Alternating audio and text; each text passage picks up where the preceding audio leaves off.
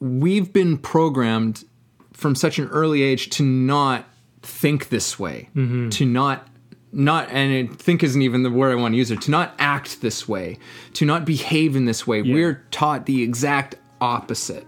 We are taught to be safe, to be contained, to be small to a large degree, unless we had a really terrific mentor, in our lives at some point. And I really hope everybody has had that in their lives. But it's not a common thing.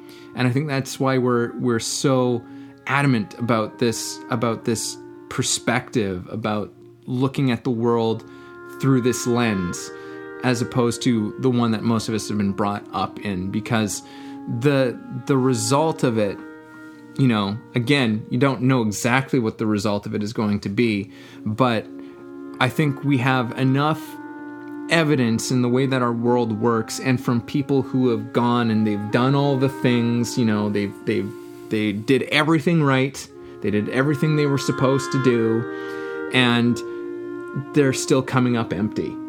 On some level or another, they're still coming up empty.